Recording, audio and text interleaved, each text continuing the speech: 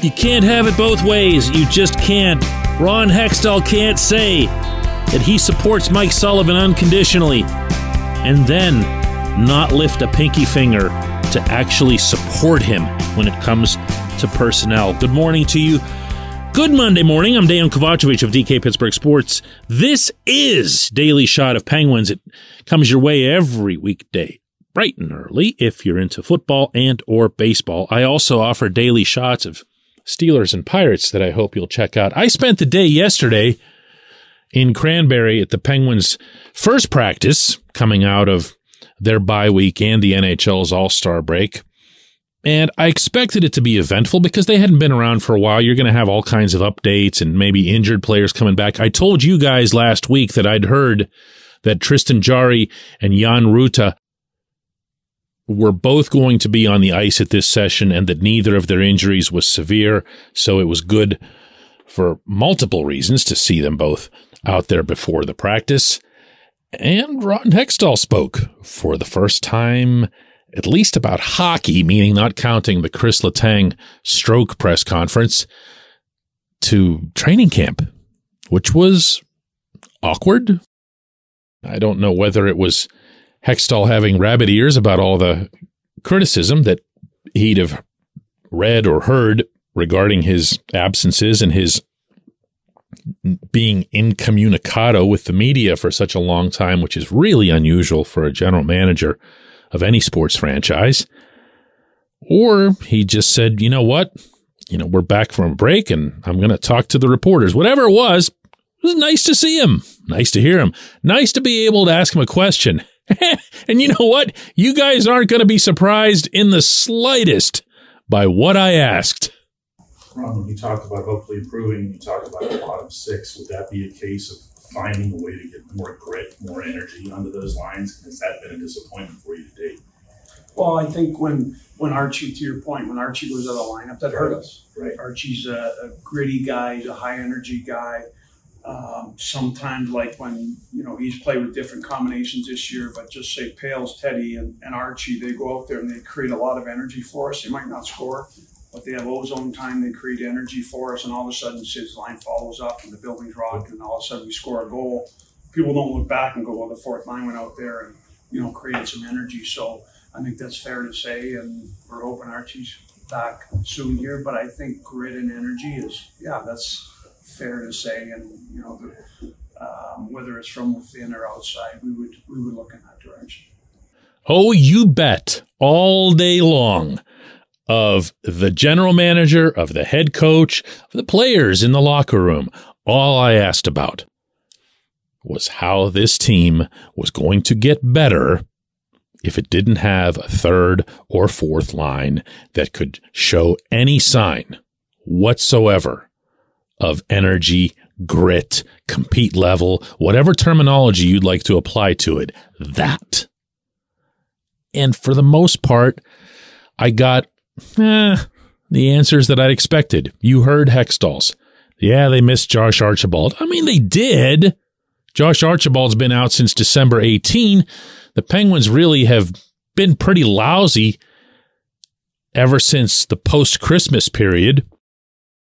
But I'm not about to submit a Selke vote for Archibald. I'm not about to pronounce him the next, savior of the franchise. He's a nice piece, and he kind of helped the fourth line go with Teddy Bluger and Ryan Poehling, but that's not an answer. I asked Mike Sullivan if he's got the right personnel in place for the third and fourth lines that he needs. Well, I think these guys are capable guys. I believe we have a capable group, and now we have to go out and show it. We have to. We've got to make sure we bring it on a daily basis. It's on all of us to find solutions there. But I believe we have a capable group. I think we have. We've got a competitive group. We've shown. There's plenty of evidence to suggest that we do. We went through a long stretch of the season where, we won an awful lot of hockey, and it's the same guys. And so that for me, in and of itself, leads me to believe that we have a capable group. We just got to bring it more consistently. Okay, well, I didn't expect he'd roll anybody under the bus either. And he offered at least something of a point, which is that there was a month straight in which these players were the NHL's hottest team. A whole month. And in some of those games that month, by no means all of them, in fact, probably a minority of them, they played his system to a T. But does anyone anywhere really think that's just going to reappear? You know, like magic? Or because they had a week off? I mean, yeah, you know, there are at least a couple of people who think that. And one of them is the GM and the other is the head coach. Because not long after Hextall talked, in fact, just a few minutes, the players, all of them, took the ice. And sure enough, as soon as they lined up in drills, guess who your third line center was? That's right, Jeff Carter, demoted no more, meaning demoted or pushed off to the wing, because he'd become that much of a liability at center, defensively especially. So what did he do to earn getting it back? Probably not anything, except that Kasperi Kapanen had also returned from an injury. And Archibald, the great Archibald, was also back. So they were able to go back to their lines from last November, whenever everything was awesome, in the early part of December. And that is the perceived solution right now. The perceived solution is that just flipping the calendar back a couple of pages is going to get it done. I don't believe that. I don't come close to believing that. I think you could see some short-term positives, in particular from guys like Carter and Brian Dumoulin, who are either older or banged up or both, because they'll always benefit from time off to heal up. But I'm sorry, there's no rational way to look at this roster, to look at the way things have gone for the better part of this season, not the lone exception, but for the better part of it, and say, yeah, it's all here. Everything's here. All that energy and grit and fire and emotion that we're all counting on every night to come from Jason Zucker, we can now get it from multiple sources. No, you can't. Brock McGinn is still going to be Brock McGinn. He can have the occasional game in which he's not Brock McGinn, like the game not all that long ago, a couple weeks ago, in which he delivered a really big hit and got everybody going and everyone got super stoked and they scored a bunch of goals and everyone was like, yeah, Ginner, as if he does this all the time. But I'm talking about the one that you see, or more appropriately, don't see night after night after night. This isn't the answer. McGinn isn't the answer. Carter isn't the answer. Kapanen isn't the answer. I have upbeat thoughts for the most part about Poehling, Blueger, and Archibald. But there's no third line on this team. There's no third line. When we come back, J1Q.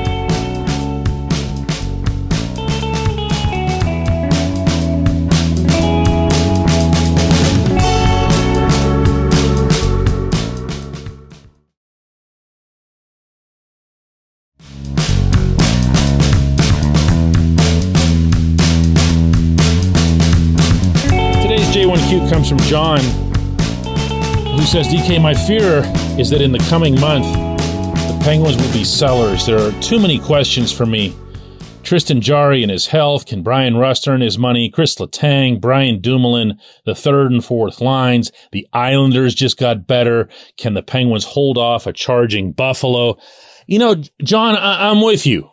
Okay? All of those things are questions for me as well. I'm not as inclined to look at Buffalo, and maybe that's just an old reflex, if you follow me. It's just, you're not used to saying anything about the Sabres with a straight face, but they play straight-faced worth hockey more often than not these days, and they could make a charge.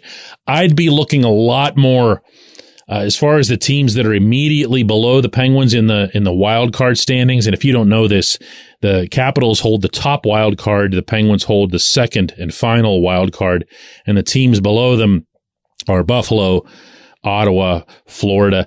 The Panthers are still the team that I would look to rise up out of that group, although they just keep underperforming and they don't have a very good blue line, so I could be wrong about that. Also, to reiterate, but to add on to from what I said in the first segment about Jarry, not only did Jarry come back and skate today, I watched him. He was taking some shots from the goaltending coach, Andy Chiodo. It wasn't exactly the highest intensity workout, but the Penguins themselves, notably, Hextall said they don't expect this to be a long-term issue with Jarry. They see it as day-to-day. And we'll see how that goes. Now, everything else on your list, I'm there with you 100%. This is not a great place for the franchise to be.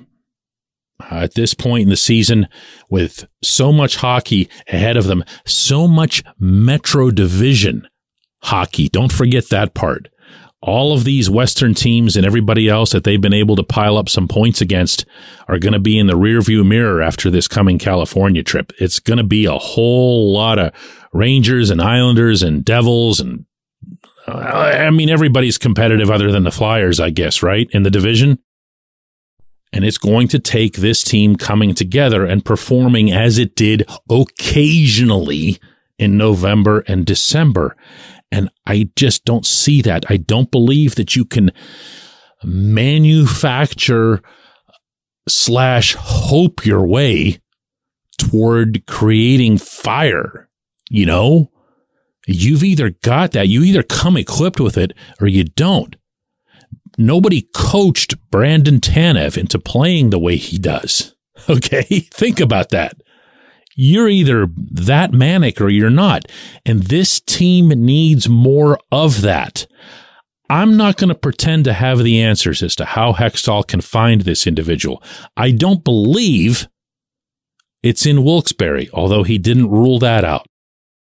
But I will say one thing that I did like from the day, and that is that Hextall did acknowledge that he hasn't liked the team at times. He did acknowledge that the third and the fourth lines aren't doing much.